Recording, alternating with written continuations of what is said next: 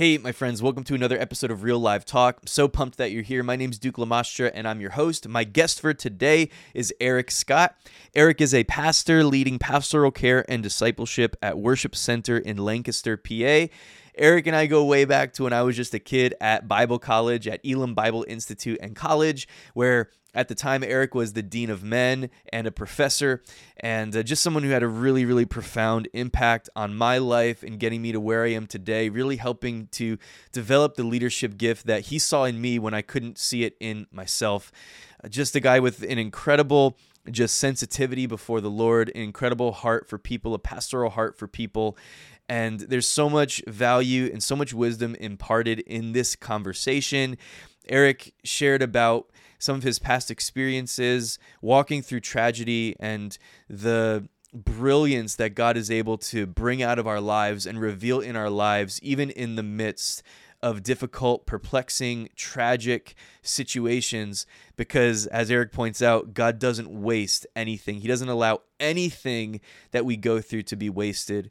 So we talk about walking through tragedy and staying faithful to God in the midst of it, keeping a sensitive heart before the Lord, helping other people walk through tragedy. And we talk about some lighter things as well. It's not all heavy stuff, but we talk about how to listen and have good conversations with people and how to walk with people through life and coaching and mentoring and all of that kind of stuff. There's so much value here. I know you're going to get a ton out of this. If you are blessed in any way by this podcast, if you would consider liking, subscribing, sharing, leaving a review, I'd be super appreciative. Thank you so much. Now, I hope you enjoy this conversation with Eric Scott. All right, Eric Scott. How you doing, sir? Doing well. Good to see you again, Duke. I still remember you. I didn't know we were going to be on video, so I was going to bring the picture in, but it would be you and Costa Dare and Brad I on top of a mountain in Vermont, and we were up to my brother's cabin for Lead RA's retreat, and we were skiing. It was awesome. Yeah. So I'm glad you brought that up. That's got to be my favorite memory from Elam. No kidding. It's got to be. That weekend with you guys was just fantastic. I mean, it is the place where I met my wife, so that's up there too for yes, sure. Sir. Yes, sir. But yeah, that I felt like, man, I felt so cool that weekend that I was invited by Eric Scott, brother Eric, as we used to call you. Oh, yeah. Let's leave that one out. How happy were you to get to shed the brother Eric title? Really happy. So it's been a good thing. But yeah, no, that was so much fun. I loved it so much. I have so many fond memories of that. Do you remember when we got up there and we couldn't even get up the driveway because there was like feet of snow? I had a hard time finding the driveway to begin with, and then I looked around at you guys and I said, "You guys did bring boots, right?"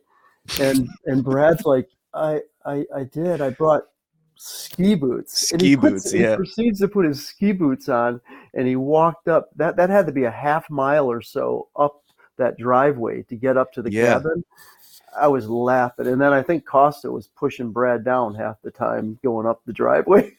Yeah, it was intense. Look, I was in the same boat. All I had was my snowboard boots, and those things were so big and bulky. Yeah. You were the snowboarder that weekend. I was the snowboarder in the midst of you skier people. Yeah, it's true. What a great time that was, though, eh?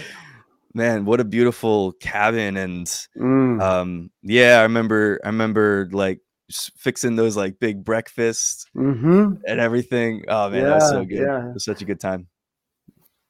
Well, thank you so much, man. Thank you for being here. Thanks for doing this. I didn't realize how much I missed you and Cindy until just a few minutes ago when we were connecting on here, just a few minutes before the podcast and kind of catching up on the past and everything. And I'm so excited, man, to have you here. And it's just cool. It's been a long time for sure since we've talked like this face to face. And I just really appreciate you being here. And yeah, it's great to see you. Yeah, let's see where the conversation goes. Yeah, how is Cindy, first of all, and the family? Cindy's doing great. Good grief. When we were together back in the day, all of our kids would have been just finishing or in school, maybe still in high school. but they are all four married now. We Amazing. have 8 grandchildren, which is awesome. I got to do That's so cool. my youngest daughter's marriage during COVID in my son-in-law's parents' living room, and so Wow. there were 7 of us in the living room at the wedding, but we brought in his family from China. My son-in-law is from China originally. He's came here when he was 7 years old, and brought in other ones.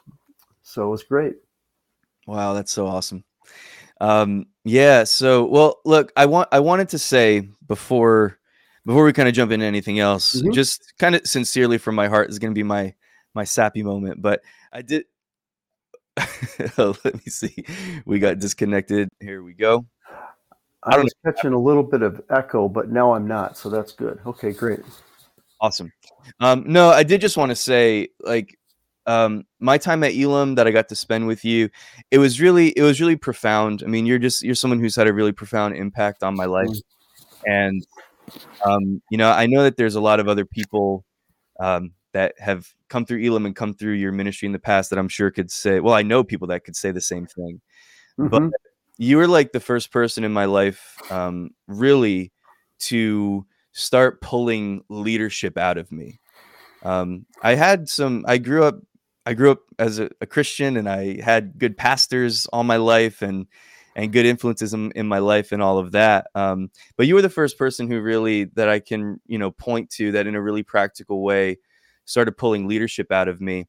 And there was this thing in my mind when I was at Bible college. I don't know if you ever caught on to this or not, but I used to just really like beat myself up a lot, and I used to really feel like I was disappointing. Like I was Hmm. disappointing people. Like I Hmm. was disappointing my friend. And there was just always, I always kind of walked around with this sort of, just self-imposed pressure to be a certain way, to perform a certain way. And there were times when I would walk into your office and I would just have a conversation with you, and I would come in and I would tell you about something that was going on.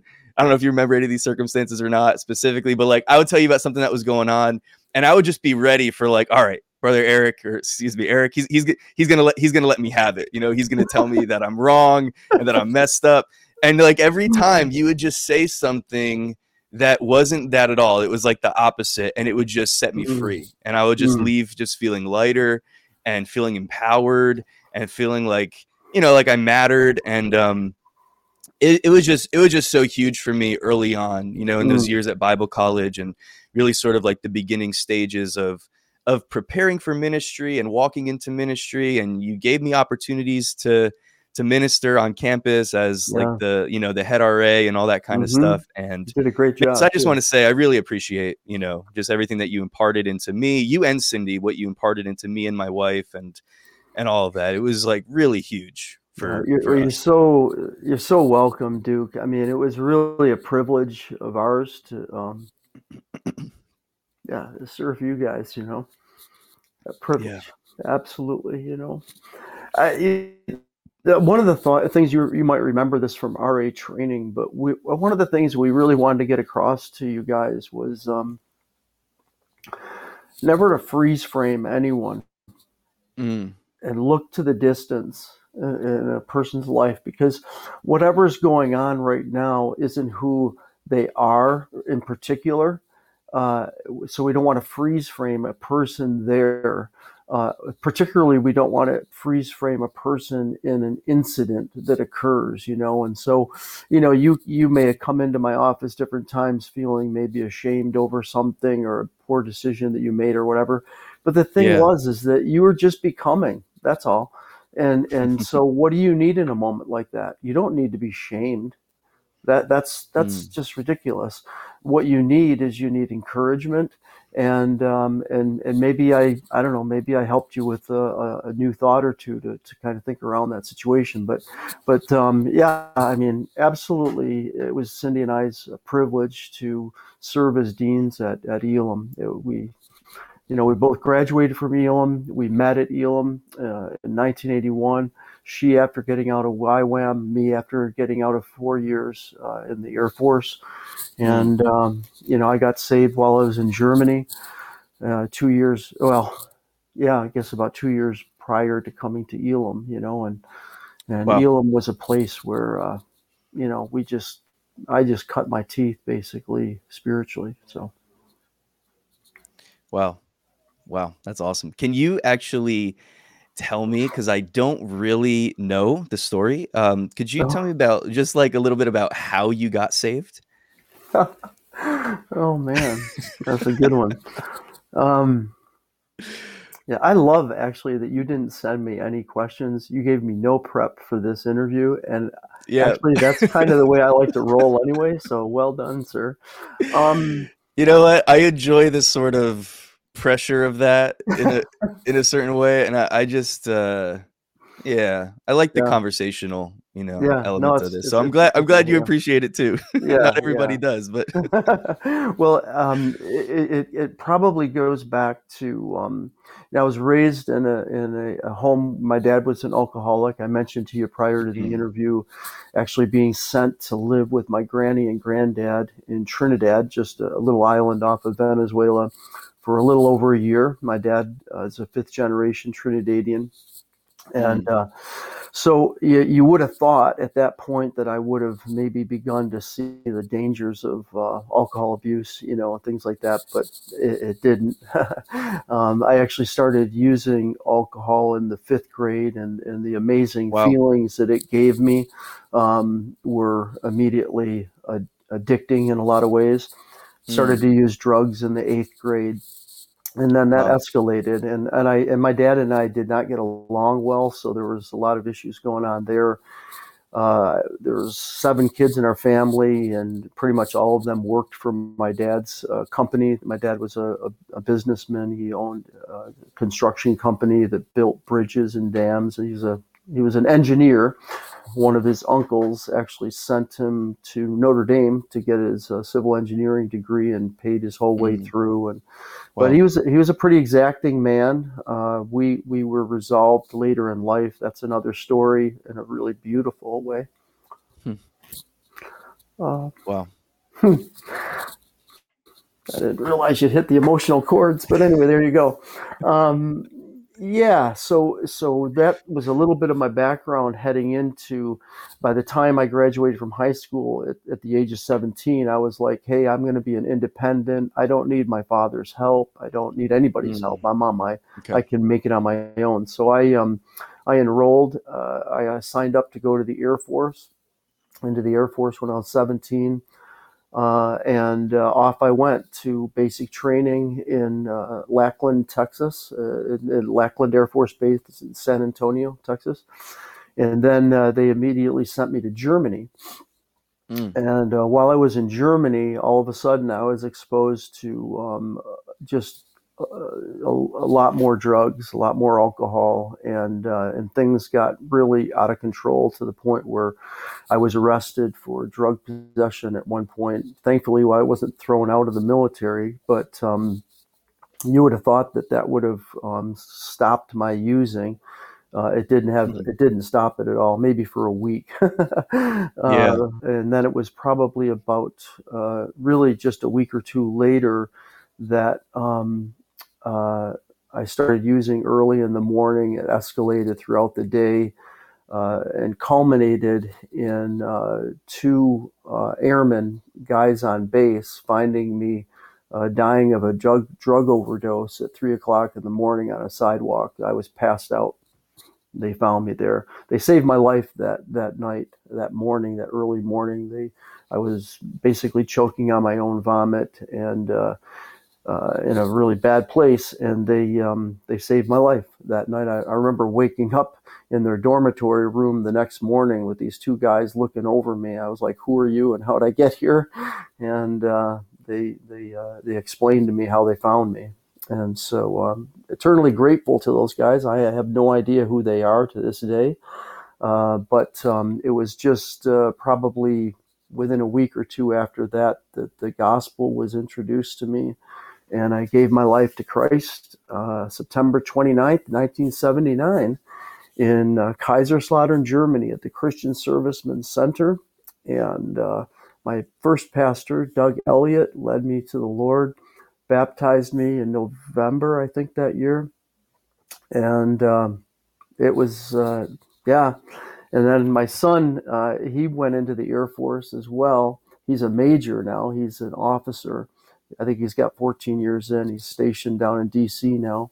But when he was stationed in Germany, I went over to see him in Germany, and we put together what we ended up calling the Redemption Tour, and I got to stand very near the spot where I nearly died and Wow. proclaim Jesus, my victor. Wow. Come on. Yeah, it was awesome. And believe it or not, my original pastor, Doug Elliott, was still in country serving and leading servicemen to Christ, now in Stuttgart. And my daughter-in-law, who's very sneaky, set up a meeting with me and him. We were driving to Oberammergau for just, to visit that town, that village. We stopped into a Kentucky Fried Chicken, and I said, "Come on, son, what are we doing here in Kentucky Fried Chicken? There's a lot better All the way to restaurants." Germany for Yeah, Kentucky yeah, Fried yeah, Chicken. Yeah. exactly. And he said, "No, Dad, you'll really love this particular Kentucky Fried Chicken." And we walked in there, and my original pastor. I'm actually looking for the picture right now. I don't know if I'll find it or not, but my original pastor met me at the door. He said, "You're Eric Scott." And I said, "And you are Doug Elliott." Come It on. was 40 years later, my brother. Oh man, 40 years later, that and is so awesome. here I am. If I find the picture, I'll show it to you. But it was just powerful, man. Oh dear, Wow. dear. Anyway, so So did you get, oh man, that's so cool. Did you get saved? Like, were you led to the Lord? Was it in a church service or it was were like a you Christian movie, where at the end of the movie they gave like an altar call. You know how those things uh-huh. go. Yeah. And but it was yeah. I went up and gave my here it is. Here I'll just I don't know if you can see this or not, but Um can you see yeah. that? Yeah, Can you see right that? there. That's perfect right there. Yep, Yeah, I see it. that's my pastor. So that's him saying, "You're Eric Scott." Exactly. I mean, he literally said, "You're Very Eric cool. Scott." It was such a moment, man. I'll never forget it. Wow, well, hats off to your daughter Oh yeah, for setting that Laura's up. That's amazing so cool. person. Yeah, That's awesome. you Man. remember Laura, right? Yeah, Yeah, absolutely. yeah, yeah. Absolutely. So were you invited to church or did you how did you end up there Yeah. first of all? Well, there was another guy on base who had also gotten busted for possession, and I knew he Mm, had come to know the Lord, and so he befriended me. And all the guys that I used to use with, they were like rats off a ship. They didn't want anything to do with me because to associate with me was to implicate them as users as well. And so, of course, in the military, you're in a whole different world. You get the security police are watching everything. You're definitely under Big Brother's watch, so to speak. And so, yeah, so they didn't want anything to do with me, which was great actually, because I mm. desperately needed to change my people, places, and things. And so, Wow. yeah, so I immediately got into a new apartment in Germany. My friendships changed overnight. They invited me to a service, and I came to know the Lord. And then as it turns out, there was actually a bunkhouse underneath the chapel where they had their services. So I would actually hitchhike to Kaiserslautern, which was about 80K away from my base, and I'd spend the whole weekend there. And they'd disciple me. Mm, It wow. was like, yeah, it was awesome. Wow. Hmm. Wow, that's so cool. How big a deal is that, man? Like, this is an understated question, but kind of going back to what we were talking about at the very beginning, and even what you and I were talking about off air before we started here, Hmm. of having relationships in your life where people are walking with you, kind of people that you can do life with. You said a second ago that you needed to change your environment because Hmm. that was that these people they had I guess a wrong motive maybe even in it, or Hmm. to an extent that they wanted to disassociate with you, but that was the best thing for Mm-hmm. you at that time, that, maybe you didn't even realize, but that was the best thing in the world for you at that time, knowing like, all right, I gotta change up some relationships. I've got to change my environment. I've got to, Mm-hmm. get around people that are going to help me. They're going to help me grow. We were talking about coaching, and I want to get into that conversation a little bit with you. As we were talking, one of the things that came to my mind, I don't know if you ever heard the story of Babe Ruth with like his upbringing, and the first like few years of his life Mm-hmm. were pretty rough, pretty dark. Mm-hmm. He had seven. He was one of seven Oh man, um, brothers and I'm gonna have sisters. to read about him. I love sports nonfiction. Yeah. Yeah. And so here's my understanding. Anyway, I'm not an expert, but here's my understanding. Five out of the seven all passed away. Oh my. And I don't know if some of it was like at birth. I'm not sure all the Sure. Sure. circumstances, but he was a very, just very at very young ages, like when he was like seven, just very Mm-hmm. problematic, always getting in trouble. I guess they lived in a very, rough area. They're, dangerous streets and stuff like that.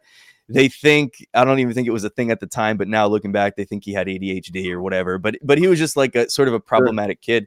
And so, his life was not really on a good trajectory from the beginning. Mm-hmm. But what happened was his parents, because they had a hard time dealing with him, they actually sent him away to like a Catholic boarding school type of a situation. Mm. And Okay. there he met a guy by the name of Brother Matthias, who really Uh-huh. became like a coach in his life. He started teaching him how to play baseball and really just kind of took him Wow. under his wing and Yeah. showed him that support. And like when he got older, he would look back to that and he would say, like, he's the reason why I'm in, why I've been successful, Mm-hmm. in baseball. Like he's the person that came alongside me. And it's amazing what one person in Oh your man. life could Yeah. do to Yeah. totally just change the trajectory of your life. So I guess what I'm asking is, like, how big of a deal? Well, obviously it was a big deal for you. Mm-hmm. Maybe just share like your thoughts on that a little bit, like how big of a deal it is to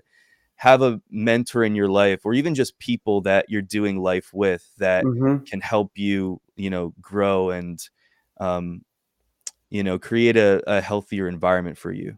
Yeah. Yeah. Um, Huge. These were people who were not having a transactional relationship with me. They were having a transformational relationship with me, which is I there's a like that. huge difference between those two things. Huge. The transactional relationship is like, I'm your pastor and I'm supposed to help you grow in Christ, or I'm, whatever. And Yeah. like that just, people have antenna for that. You can pick up on that right away. If somebody feels obligated to be with me, I don't really want to be with them because I don't want that spirit. So there's so people who intentionally spent time with me and were intentionally present with me, like and nowadays it would be like I take my cell phone and I flip it over. I'm not looking at it. I'm not picking my cell phone up. I got to catch the latest text that came in or whatever. No, I'm with you right now because Mm. you're important. And so, and as a matter of fact, that's exactly where my cell phone is right now. It's turned over. It's off to the side. I am with you right now, and I realize I'm Love it. probably with other people right now. That's fine, but primarily I'm with you. Yeah. And so there were people like Doug Elliott. I remember specifically one time I was sitting there reading Romans for the first time, and I happened to be on Romans chapter 6. And here's Doug Elliott, my first pastor, just walking by. He said, "What you reading there?" And I said, "Well, I'm reading this thing. I don't really know what it means." And had to do with baptism. And I was like, I was baptized as an infant. I'm a good Catholic boy. I went to 12 years of Catholic schooling, 5 years with the Mm. Jesuits, all that. And he says, well, let me just explain that to you. It was almost, like the old story of Philip coming alongside the eunuch in Acts. It was just like that. But the point I'm trying to make is he was fully present. He was like, he Mm. like, It's he good. like tuned in to my moment, you know? And then I literally was baptized the following Sunday. It was that quick. I mean, it was just like, it was like he understood what a Kairos moment was, Mm. and I think that's really important for us as disciples and disciplers to understand the moment that we're in, and to you know suck the marrow out of it, so to speak. Wow. Yeah. Yeah, that's huge. I'm that's something that to be honest with you, that's something that I struggle with. Um I'm trying to get better at that in my life, of like being present in the moment with whoever's in Hmm. front of me, with whoever that I'm with. I can get really distracted in my mind by stuff. I think that this is something that happens to a lot of people. Like, we're in one place, maybe we're with our family, but then we're Hmm. thinking about the stuff that that we're not doing on our job or in our Yep. ministry or it's something like it's that. so And then, common. Yeah. yeah, being present, like you said, And in it's the moment harder, where I you think, are. for your stage of life, because you're in that stage of life, and it's a good stage of life. There's no problem with it, right? But you're in that stage of life where you're taking your mountains. You're going after things. You're going to be planting a church now in the Houston area. It's like, wow, that's awesome. But it's also very distracting. Right. It is, and so your mind is, kind of going in a lot of ways. However, I would just highly encourage you, even at this stage of life, to become mindful of the moments that you're in, for one thing, and Mm, understand that there's this triangular conversation going on all the time. It's who you're with, who you're trying to serve in the moment. There's the Holy Spirit, and then there's you, and you're wanting to you know build that divine connection. So something of the kingdom can occur right in that conversation. Uh, and we just Cindy and I just finished a wonderful book by Greg McKeown. It's not necessarily Christian per se, but it's really good in terms of what we're talking about right now. The book's called hmm. Essentialism, and he wrote Okay. another book called Effortless. But good good tomes on the idea of understanding what's most important now. What's Yeah. you know what I'm saying? So yeah. Yeah. What? Say the name of the author again. Greg McKeown. Okay, Greg Yeah, and McKeown. there's a very good interview that he does with Carey Nieuwhof. Are you familiar with Carey Oh yeah. Nieuwhof? Hmm. Yeah. Yeah. So Carey, I listen to Carey weekly. I mean, he has been very, very helpful to me. And in fact, the interview he just did with John Mark Comer is, I'm listening to it again this morning on my bike ride, and just sent it out to all my ministry leaders here at Worship Center, because I just feel like it's a real valuable interview. It's a long play. He does long form interviews, but it's all good. Yeah. I Hmm. love those. Hmm. I love those for real. Have you ever read a book called it's called One Thing? That sounds like a really good book. No, Yeah. I haven't read it, but I love the idea of boiling Hmm. things down to their simplest form, and Yeah, and giving that's all it the that's attention. all it is. Yeah. It's kind of a lengthy book, but that's what it is. That's the heart of it. It's Hmm. okay. What's the most important thing that I can be doing? Kind of going through the cycle. Like, what's the one thing I need to do this month in Hmm. order to accomplish this goal? Then, okay, Mm. what's the one thing I need to do this week to accomplish that? And then just going down to like the day, to the hour, Hmm. of like, what do I really need to be? And I think that that's a principle. I think the book is written, I kind of from a business perspective and stuff like that, but it's Hmm. something that we can apply, to anything as a principle. Like, what's the most important thing that I need to be doing right now? Whether it's spending some time with the Lord, or spending some time with my Mm. kids, spending some time, with this person that's in front of me.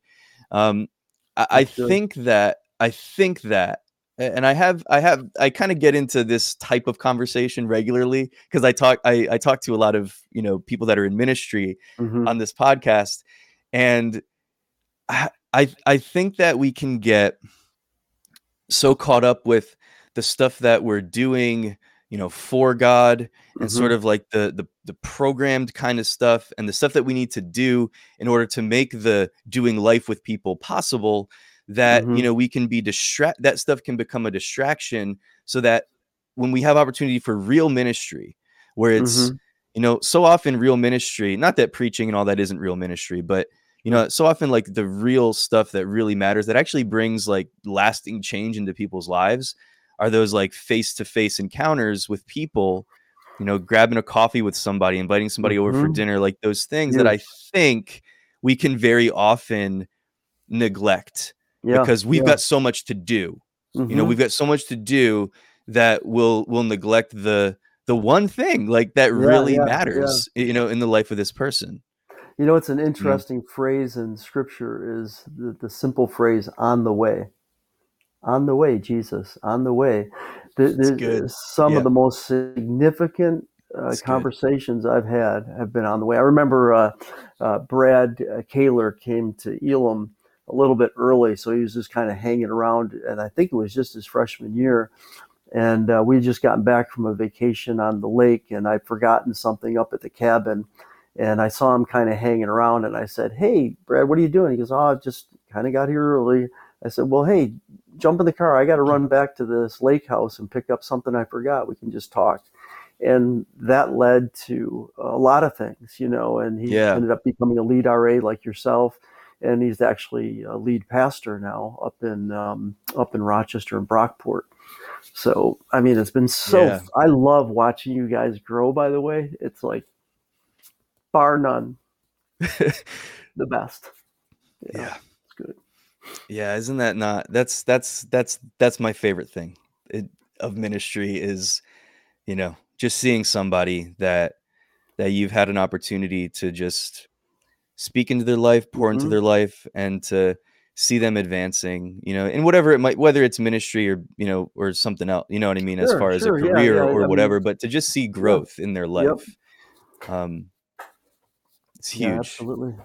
It's so good. Yeah, that whole thing about just letting someone into your life, letting somebody into your world and letting them be a part of it. Mm-hmm. That's so kingdom. It's so representative of what Jesus did. Like you Mm-hmm. said, on the way to, Yeah, and just kind of being thronged by the crowds, but looking up, hey, yeah, Zacchaeus, come down. I'm going to eat in your house. yeah. Just stuff like that, man. Just like Oh, getting it's involved in huge. people's lives. Yeah, I and mean, Jesus yeah, was so busy. He could have been, he could have never run out of things to exactly. do in ministry, but it Mm-hmm. was like, I'm going to go to your house today. Yeah, I'm going to yeah. be with you because it matters. And I think it's important to also note whose houses he didn't go into. Seriously, Yeah. I Yeah. mean, there's Henry Cloud says there's three people in the world. There's wise people, uh, there's foolish people, and there's evil people. And for the evil people, he says guns and lawyers. That's a little dramatic, but the thing is, we need to be careful. There's a as my wife says, a pendulum to things. There's people you want to the Holy Spirit saying, bring them into your life, include them, and disciple them, or whatever, be mentored by them. But there are other people, that I've had to be careful with, even people who Mm. I thought were leaders. I had to actually put a restraining order on one individual at one point because he Wow. just became a very dangerous individual. So Yeah. I guess I just want to provide a little bit of balance there too. It's not Sure. like Sure. a blank check. We need to Yeah, steward absolutely. our time uh, and our energy really well. It's important. Yeah, for sure. I've definitely had people in my life where either I knew I couldn't trust them or I didn't know if I could trust them, and so like I'll come to you. Like, I'll come Yeah. to your house rather than bringing you into my house. I don't know if I want you to know where I live just yet. Mm-hmm. Like Mm-hmm. let's see where this goes first. That's Yeah, wise. I definitely think that there's balance to that. But yeah, and also just kind of with everything, just being led by the Spirit, right? I mean, Mm-hmm. you can't invite everybody into your life, but kind of being aware, like those little like Holy Spirit nudges, just being Mm-hmm. aware of what he's doing and what he's breathing upon, and who he's calling you to, speak, whose life he's calling you to speak into right now for the season that you're in, and Yeah, that's stuff good. like that. I Yeah. think that that's all I key. love a little phrase my pastor has. He says, "You have what you need for the season you're in."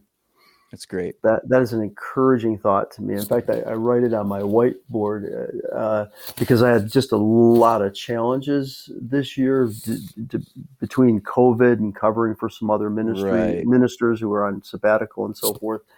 And I just wrote to myself, Eric, you have what you need for this season. That's It's been good. encouraging. I'm just leaving that up there for a while. I'm going to do that. I'm going to put it on my whiteboard over here too. There you go.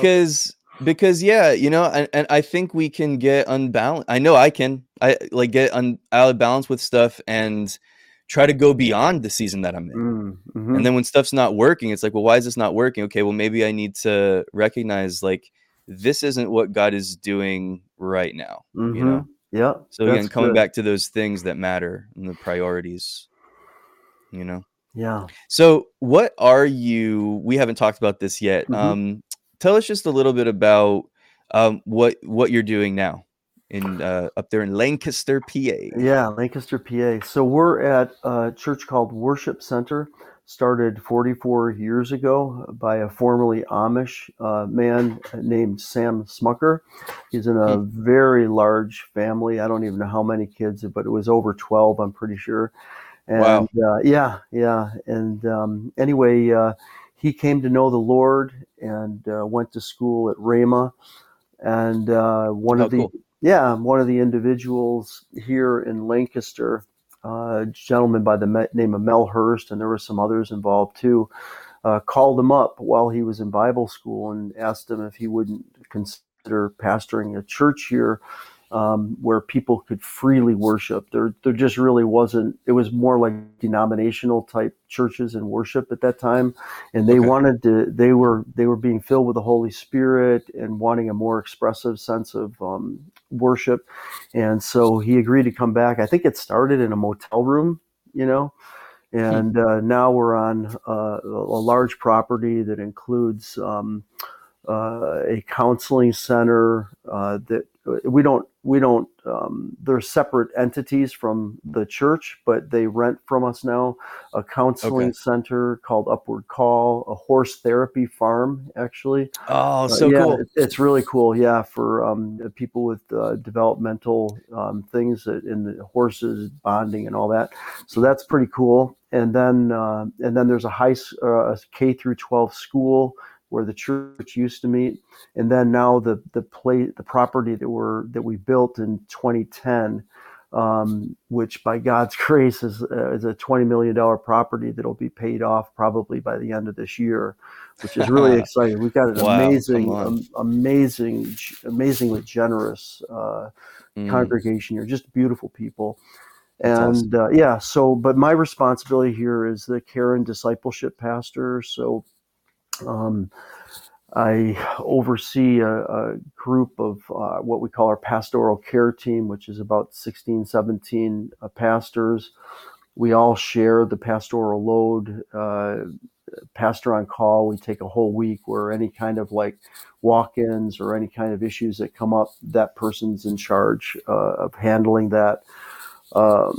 And it just involves a lot of different things, pastoral care, and then I Yeah. had they gave me the freedom to write a discipleship course that we call Faith Essentials, and I'll be doing, I think, my seventh or eighth, well, maybe more now, iteration of that starting this Sunday, and I've got a full classroom, bulging out of the classroom actually starting this Wow. Sunday, and then we filmed it just recently as well, so I'm excited about that. But and this last week in Wisconsin, I was able to share that curriculum with two other churches, and they may or may not use it. We'll see. But it's just exciting to just be a part of kingdom growth, and we're just very Mm, generous and open-handed with everything because it's all been given to us, right? It's not ours. yeah. It's just Yeah. for us to steward. So Yeah. That's so good. I'm not sure if I answered your question, but I tried. No, you did. That was perfect. You did a great job. And that's so true. The last thing that you said there, I think that takes a lot of pressure off if we let it. If we have the right perspective that we're just stewarding God's things. We're Hmm. administrating the things that He's placed in front of us, that He's placed into our hands right now. But like, this ministry, like none of this belongs to us. Like it's not, it's not ours. It's all Yeah. his, And so I think that helps, that could help us, stay balanced and not burn out and stuff like that. When we Yeah. recognize that, Yeah. this It's good. is ultimately on you, God. Like Mm-hmm. I'm not spinning my wheels trying to build something because like I need that to be successful, or I need Mm. that to be considered, good Ooh. enough or worthy enough or whatever. I mean, I'm just telling you, man, some things that I've No, struggled with in my mind. you're hitting you know? you're hitting the oil gusher now. You're talking about trust Yeah. structures. Where Yeah. do you find what do you perceive brings you happiness and joy? Mm. And a lot of times that's built on something that's not really sustainable or the Jesus way, right? Yeah. So Yeah. there's a lot of cultural norms out there that we've been discipled in for years that aren't accurate. What brings true Yeah. joy and peace, and ultimately, and the older you get, the more you realize this. It is, and I know it sounds trite. It's the Sunday school answer, but it's Jesus. It's Yeah. Jesus. He's the only one that can bear the weight of our trust and actually come through with the real joy, the real hope that the human heart needs to make it in this life. So Yeah. Yeah, and I was talking to Fount Schultz recently on oh, he was a Fount, guest I last love week, I him. think it was last Monday maybe. Yes. Yeah, he was on, and that sort of came up what you just said, Yeah. and he was like, as a reminder, he's like, yeah, and not just Jesus in terms of theologically, but Yeah. Jesus in terms of personal, Yes. personal Yes. relationship and experience, and walking with him, and really, and revelation, deeper revelation of who Mm-hmm. Jesus is. I love what Wow. I think it's First Peter 1, it's either 13 or 15, and it says, Re- um, think soberly and rest your hope fully Mhm. upon the grace that is to be brought to you at the revelation of Jesus Christ. Wow. And I love that statement, because it's like the more revelation we get of Jesus, Mm-hmm. the more we're empowered to walk in and experience the grace that he's made available to us. Yes. They go hand in hand. So like Yeah. we'll experience more grace, more freedom in our lives to the extent that Jesus is revealed to us. Yeah. Not just as Yeah. far as like, oh, I know this about you, or this is, some theological perspective, which all, Mm-hmm. those things have their place, but it's like, who are you really? Yeah. Yeah. Who are Wow. you? And walking with him daily, and walking with him experientially, and the result of that is that more of him is, we're beholding him as in a mirror, the glory of the Lord, and we're Yeah. transformed into the Wow. same image. And it's just, yeah, like you said, it is the simple answer. It really Mm-hmm. is. It's like with working out, like we Mm-hmm. can, or like wanting to lose weight and be healthy and all this stuff. Like there's all these like hacks, like little Mm-hmm. hacks that we try to do. Like, oh, if you just do this, you just do that. The answer really is, be active, stop eating so much bad stuff. You know what I mean? Right. Like those are the simple answers that we all really know when we get down to it. Mm-hmm. And I think that we try to almost hack Christianity sometimes, and hack our walk with the Lord. It's like really what it is, like pick up this book, pick up the Bible, Eat and it. not in just like a purely religious way, but Yeah, yeah, connect that's with him, good. talk with him. And Mm-hmm. it's like, again, like that simple, I come back to this all the time. The simple thing that I learned in Sunday school and all the songs that we used to sing was just Mm. trust and obey, Yeah, yeah, trust and obey, trust and obey. And he's so worthy of our trust if we'll just walk yeah. with him, you know. Yeah, it reminds me of that passage. I think it goes something like, the people of Israel, they knew the acts of God, but Come on. Moses knew his ways. Yeah. And I'm just like, wow. Do you remember? I don't know if did you have Fount Schultz as a professor? I didn't. So we found out his last he so his last semester was spring 2004, Yeah. and I got there fall 2004. So we just missed each Oh, other. he was amazing. He would always start the class with like a hymn, that he would, or a psalm. I think it ended with, "And joy comes in the morning." I don't know Mm, why. I always remember that, but joy comes in the morning. He had he had an understanding. And one of the things I loved about Elam is although they were definitely a Pentecostal school, they also understood the theology of suffering, the fellowship with the sufferings of Christ. And wow. I just think it's really important to walk in the balance of that, both the miraculous and the understanding that there is suffering to be embraced at times. Mm. So anyway, Could you go into that a little bit deeper? yeah, you, and you I don't want probably, to focus on suffering yeah, necessarily, no, I but understand. just like as far as like what that means and Sure, sure. how that becomes practical in our lives. Sure, sure. Well, I'll take you to a quick season in my life. This all happened in a 6-month period. Started with the flooding of our basement in Kansas, and that was to become the smallest of the problems. Mm, Following that, I heard of that my brother called me to let me know that my dad was passing, and I was mm, to take a group of teenagers with some other adults on a mission trip to the Navajo Reservation the next day.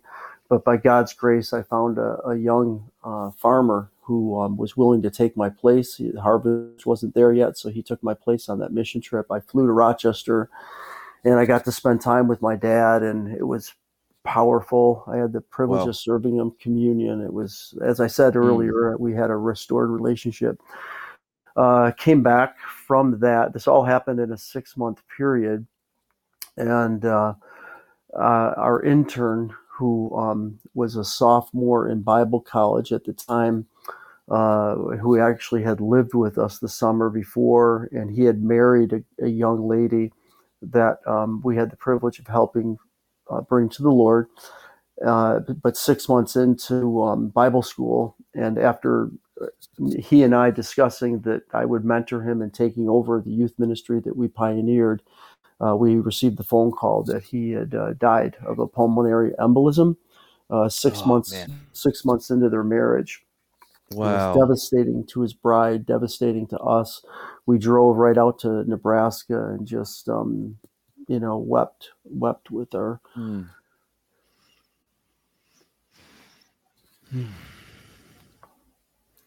So that was rough. And then yeah.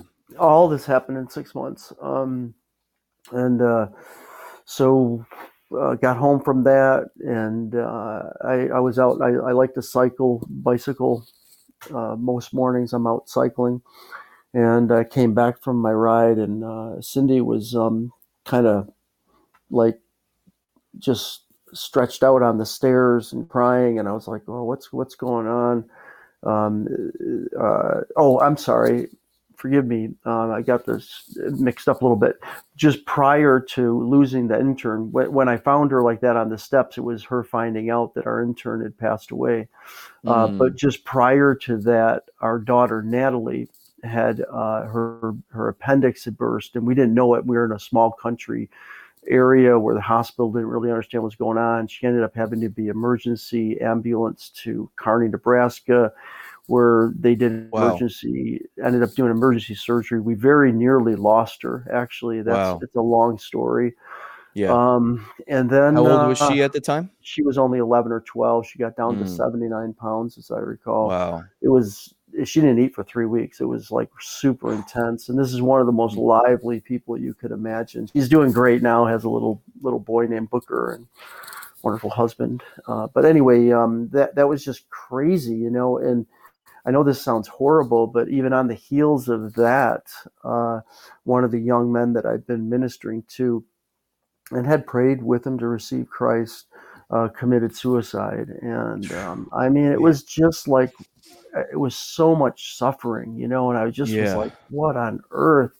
And I remember calling Stacy Klein, an Hmm. amazing man of God, or the dean of Yeah. students at Elam Bible Institute. Yeah. I mean, so revered. I mean, it just, and I just Amazing. called him and said, Stacy, I got a town kind of relying on me right now. I'm in the midst of doing this funeral for this teenage boy, and I am a wreck, and can you help me? And he was a tremendous help to me. In fact, he ended up writing a book called Suffering on Suffering.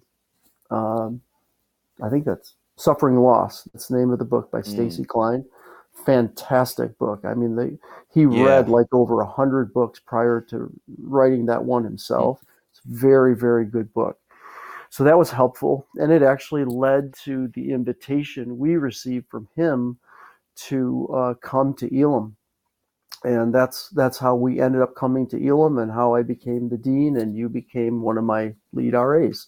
So so yeah, so there was a suffering that was involved in that, and for me, for somebody to come along and just be like, I'm going to pray for you now, and all the suffering is going to go away. That Right. wasn't going to happen. Yeah. I Yeah. had to walk through that. I had to endure that. My wife had to endure it. Others who were involved, the parents of the boy who committed suicide. Oh my gosh, suffering! Mm. I've never seen anything like it in my life. Jeez. Yeah, Yeah. yeah, and so, but you know what? It my youth ministry professor at Elam, Tony Maturana, amazing guy as well.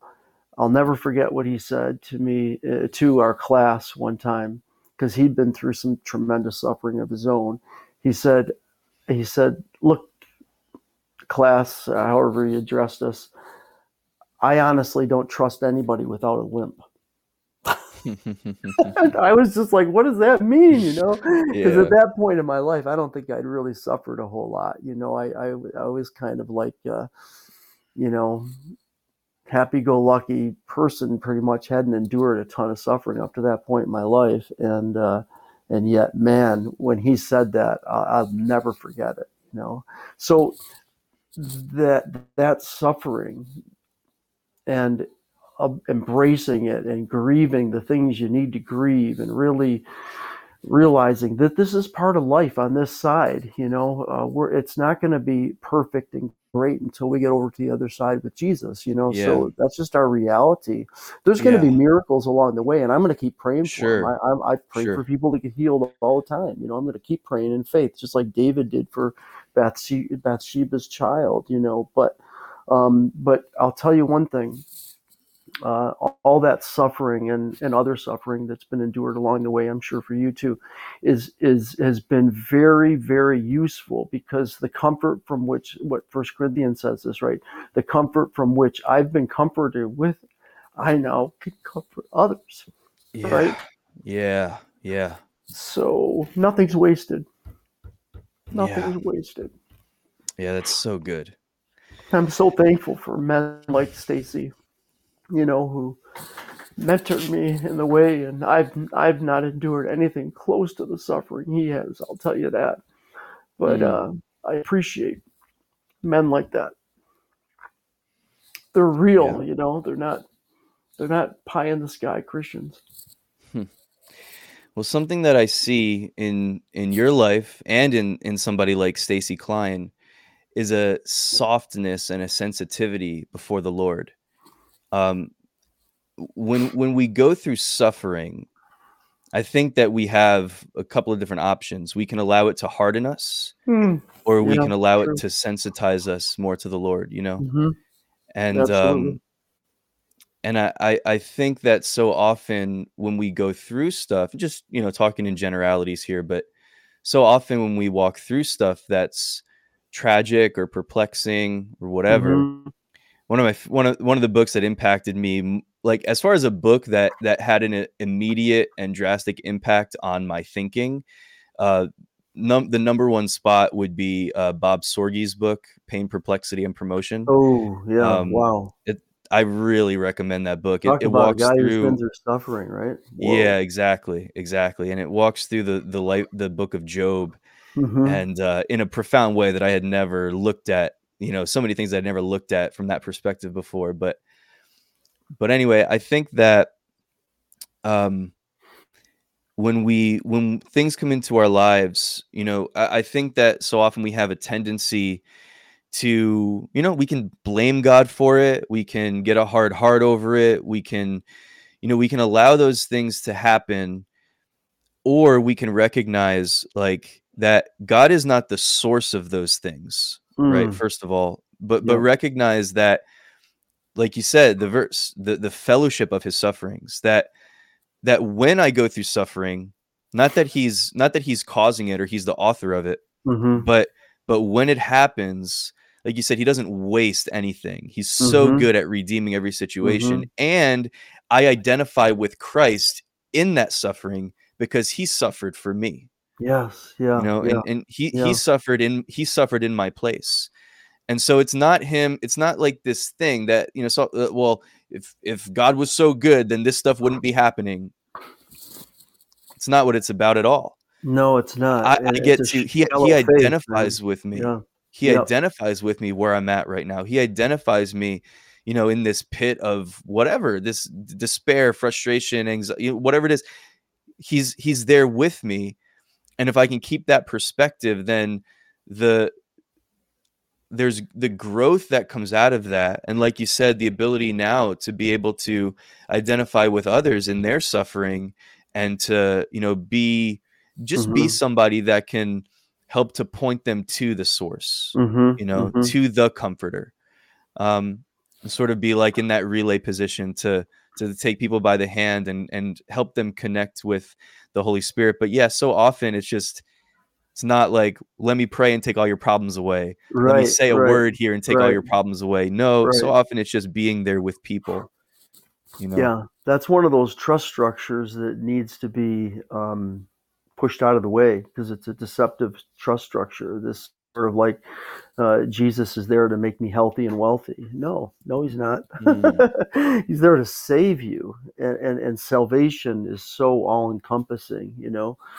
We'll get to the other side one day, and it'll be glorious. I tell you, I yeah. cannot wait. There's so many people I can't wait to see again. But on this side, the Yeah. fact is, Adam and Eve sinned, and it pervade throughout the universe and is still purveying, and yet the kingdom's here at the same time. It's such a mystery, isn't it? I just I don't I have so many questions for the other side, don't you?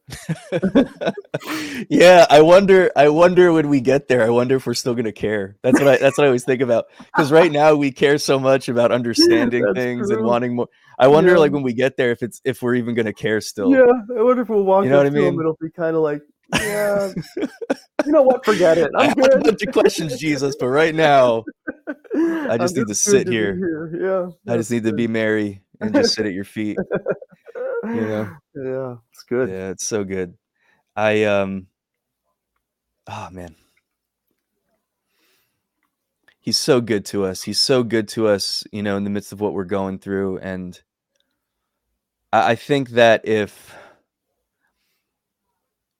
I believe I believe a lot in, just empowering people to go after their dreams and purpose. I believe that Hmm. God's interested in us sort of, uh, uh, demonstrating his goodness to the world around us, even through things like, being prosperous and being successful and things like that. I think that that's part of it.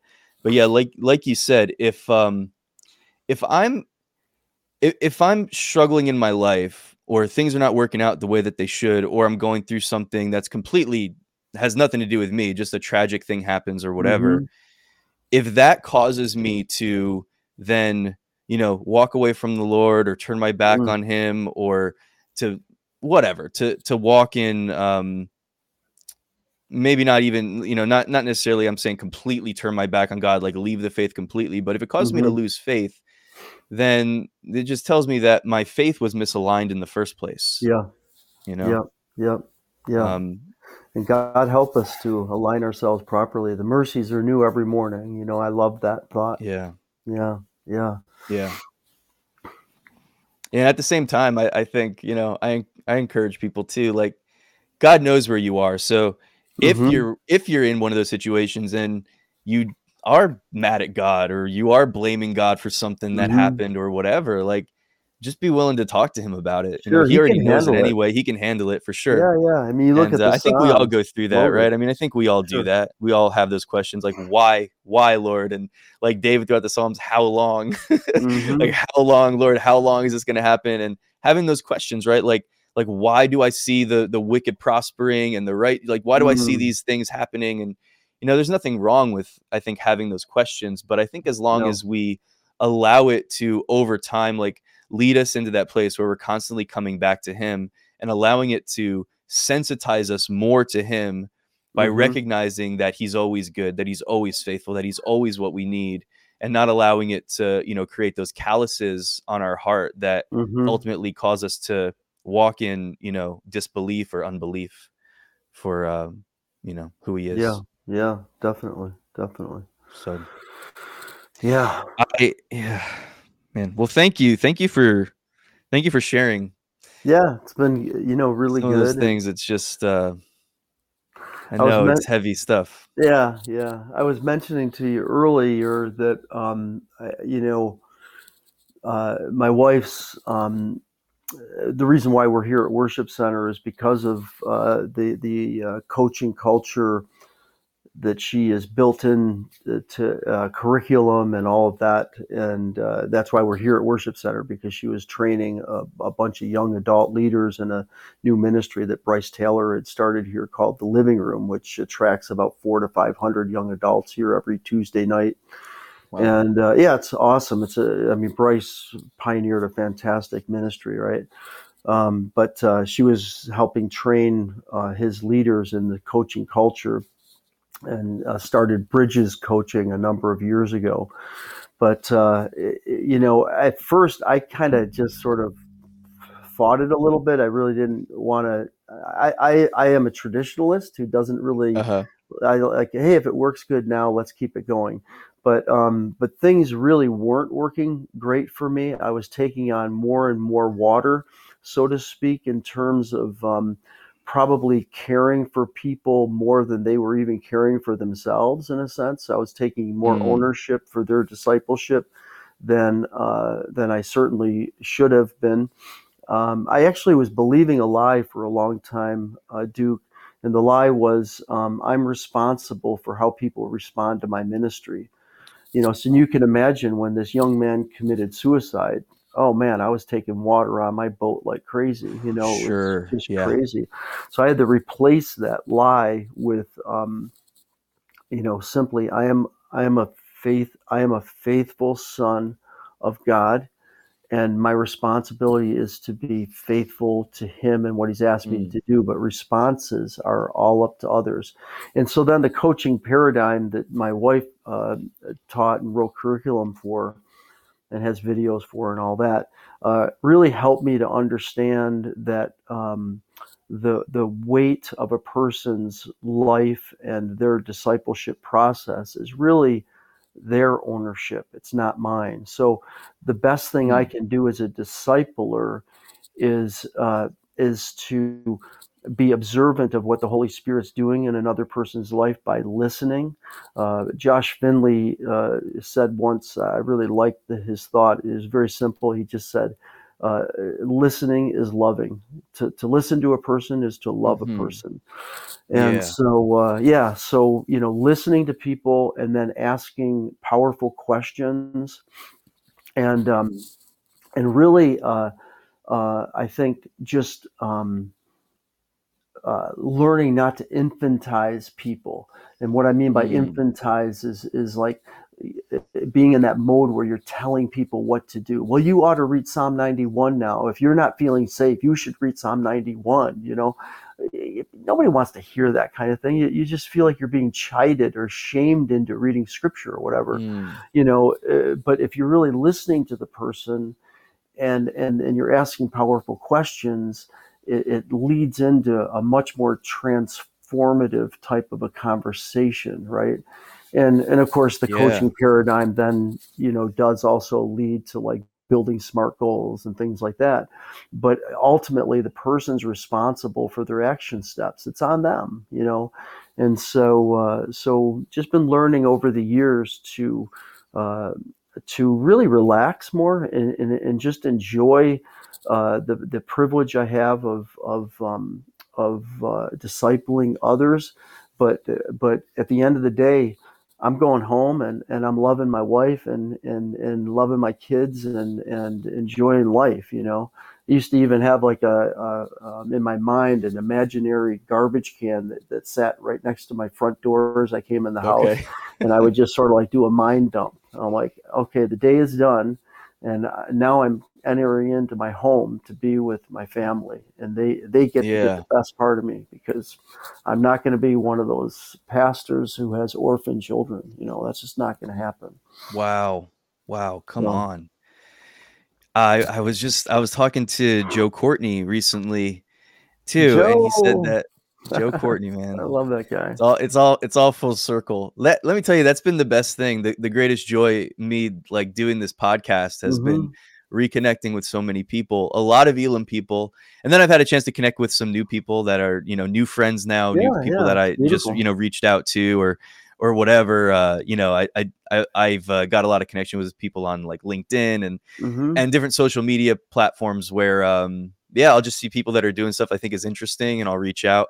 But one of the greatest things has just been reconnecting with people from Elam days that I've just been, disconnected from because I've Sure. lived in Mexico and then I've been way down here, and Yeah. it's been crazy. But yeah, so I reconnected with Joe, and he told me that like the trash can thing Hmm. was very in line with something that his father used to do. Oh, So his father, his name was also Joe, and he okay. used to get home from a hard day of work or whatever, and he'd get home and he would basically like put his key. I think this is how he described it. He'd put his key in the door, but before he would turn the doorknob, he would just say to himself, "You're not done yet, Joe. Mm. Like your Ooh, day's not done yet," wow, I love and that. just that simple reminder, and then go Yeah. inside and recognize that, as hard as my day's been, as much stuff as I'm carrying, the weight of the Hmm. world so often on our shoulders, but walking in and recognizing like I've got a wife and I've got children, Yeah. um, and Wow. they need me. They need my attention too. Hmm. And they don't know what I just went through all day, and they don't Exactly. know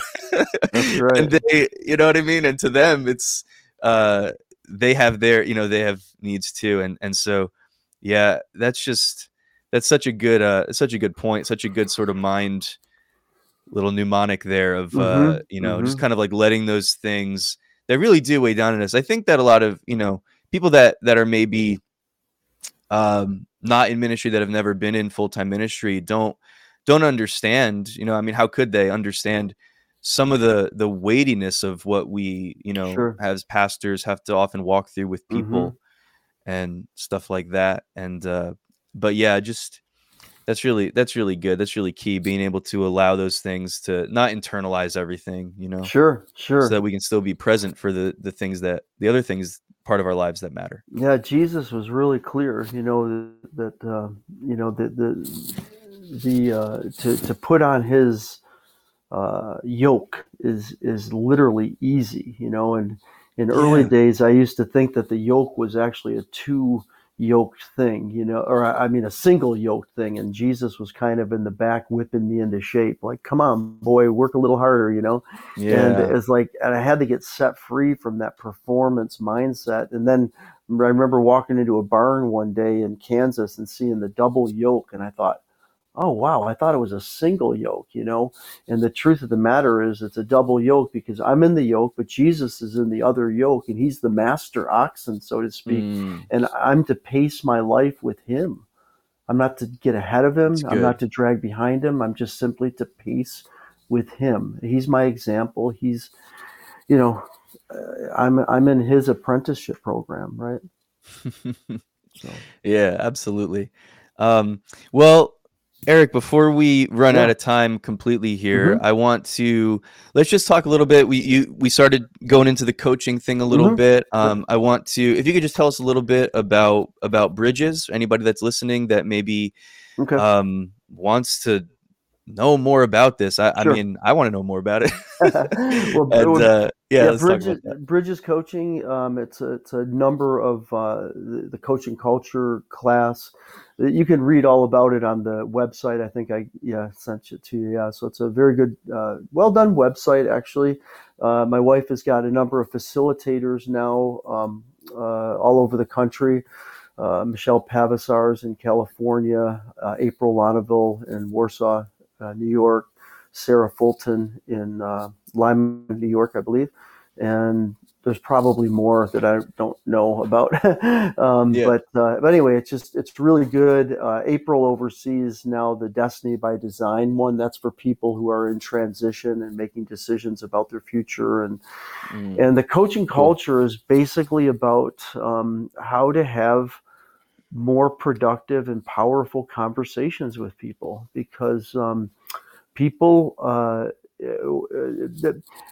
the, the most important thing I think for a person, especially a follower of Christ, is to understand who they are, who they've been made to be, their distinctive personality, and how and where they fit, on the rowing team, so to speak. Where do they fit in the kingdom of God? Yeah.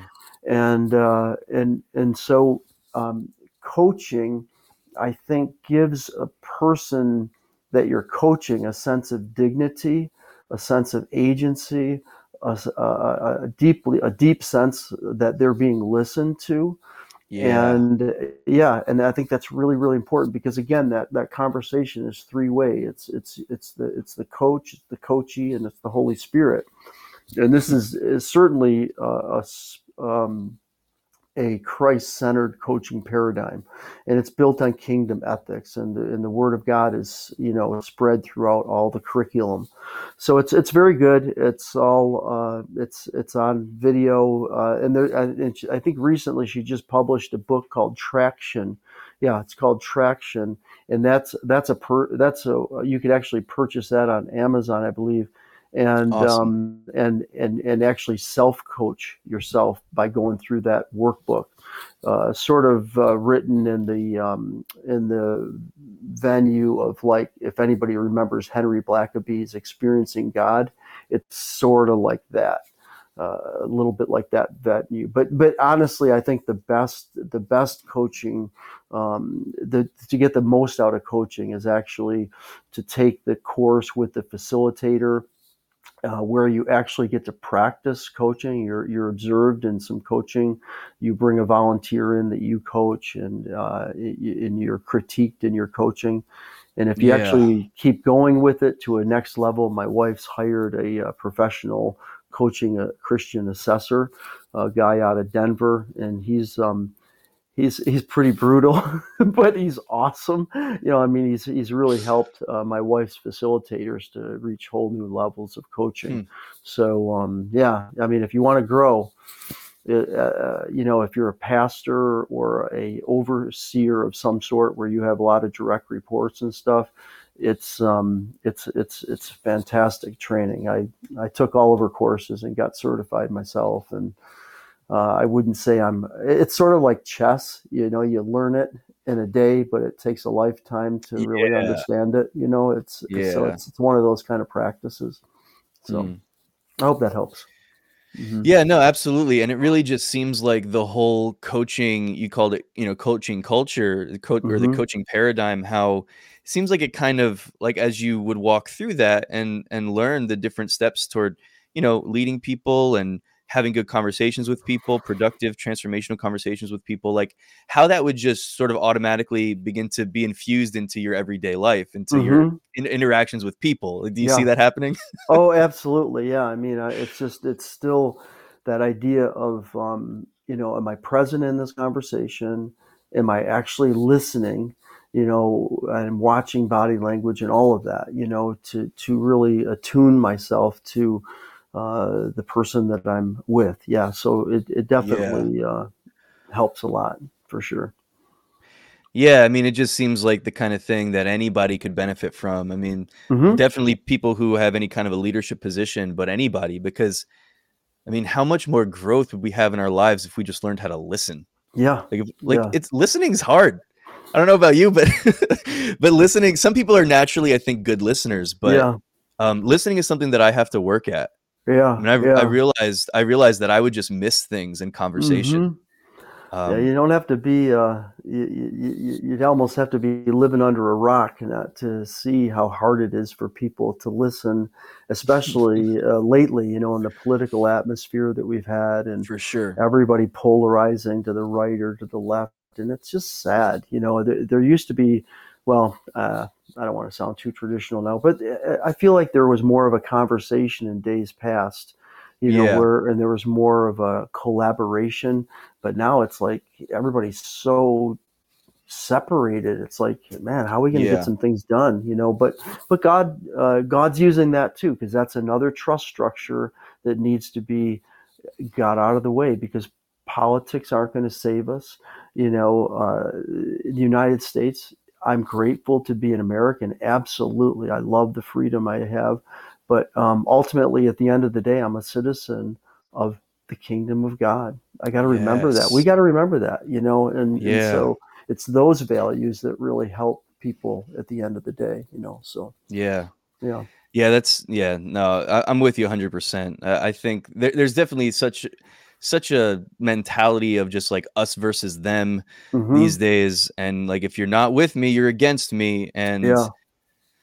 if we could, I've been preaching this throughout the pandemic and throughout Uh huh. the Yeah. election cycle and all of that. Like Good for we could you. if we could learn how to have conversations, like just it's okay. Like if you disagree, if someone disagrees with you, they don't doesn't have to turn into a fight. It doesn't have to turn into an Sure. attack. Sure. We can have disagreements. We could work through some things, and maybe I see things that I didn't see before, and you see things that you didn't see before. Hmm.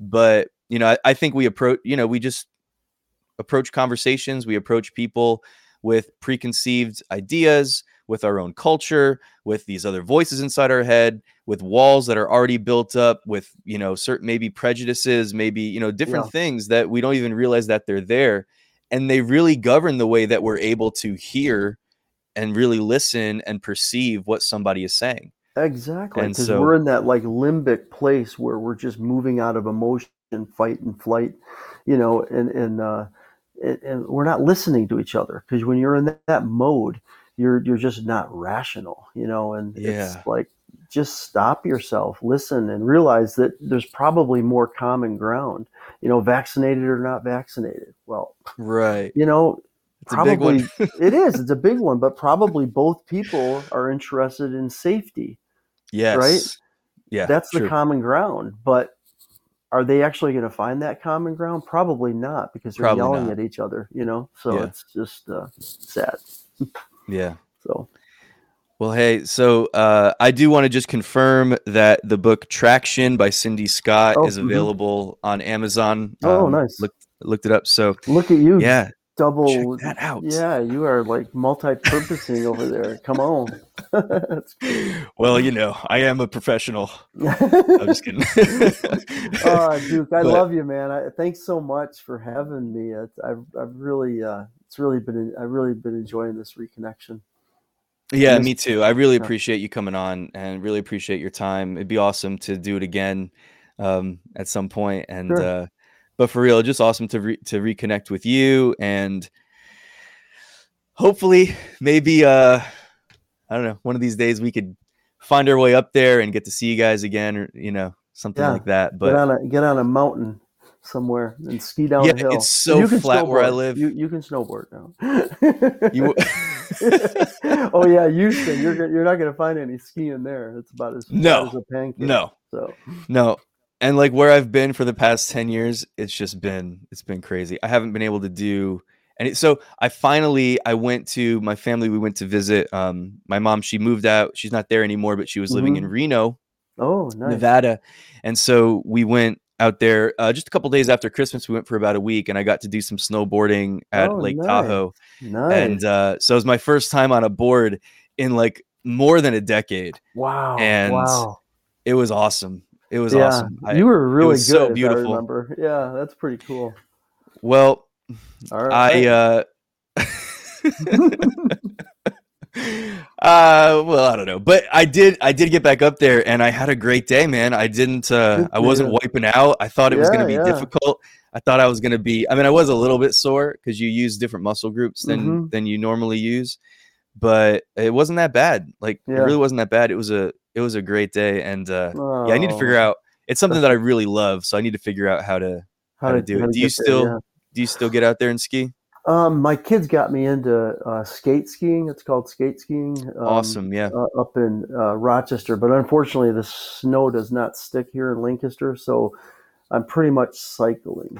I did get 5 days of cross country skiing and skate skiing in when we had a nice frost here and some snow, but it doesn't last long. So I miss Rochester for that reason and a lot more too I sometimes. So, gotcha. I yep, yep, gotcha. I yep. gotcha.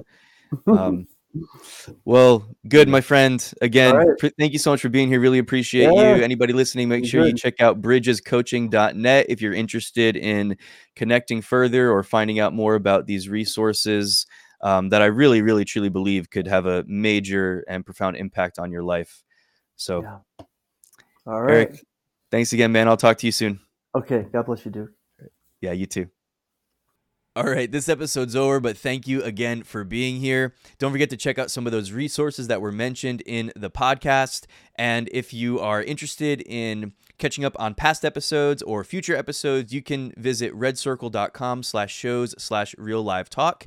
This podcast is also available on all the major podcast platforms. If you'd also like to be notified of future live episodes, we go live every Monday and Thursday on Facebook, LinkedIn, and YouTube. Probably the best way would be to follow my Facebook page at DK Lamastra. That way you'll get automatic notifications every time we do live events in the future. Hope you have an awesome day. Don't forget to subscribe, share, and leave a review. Thanks.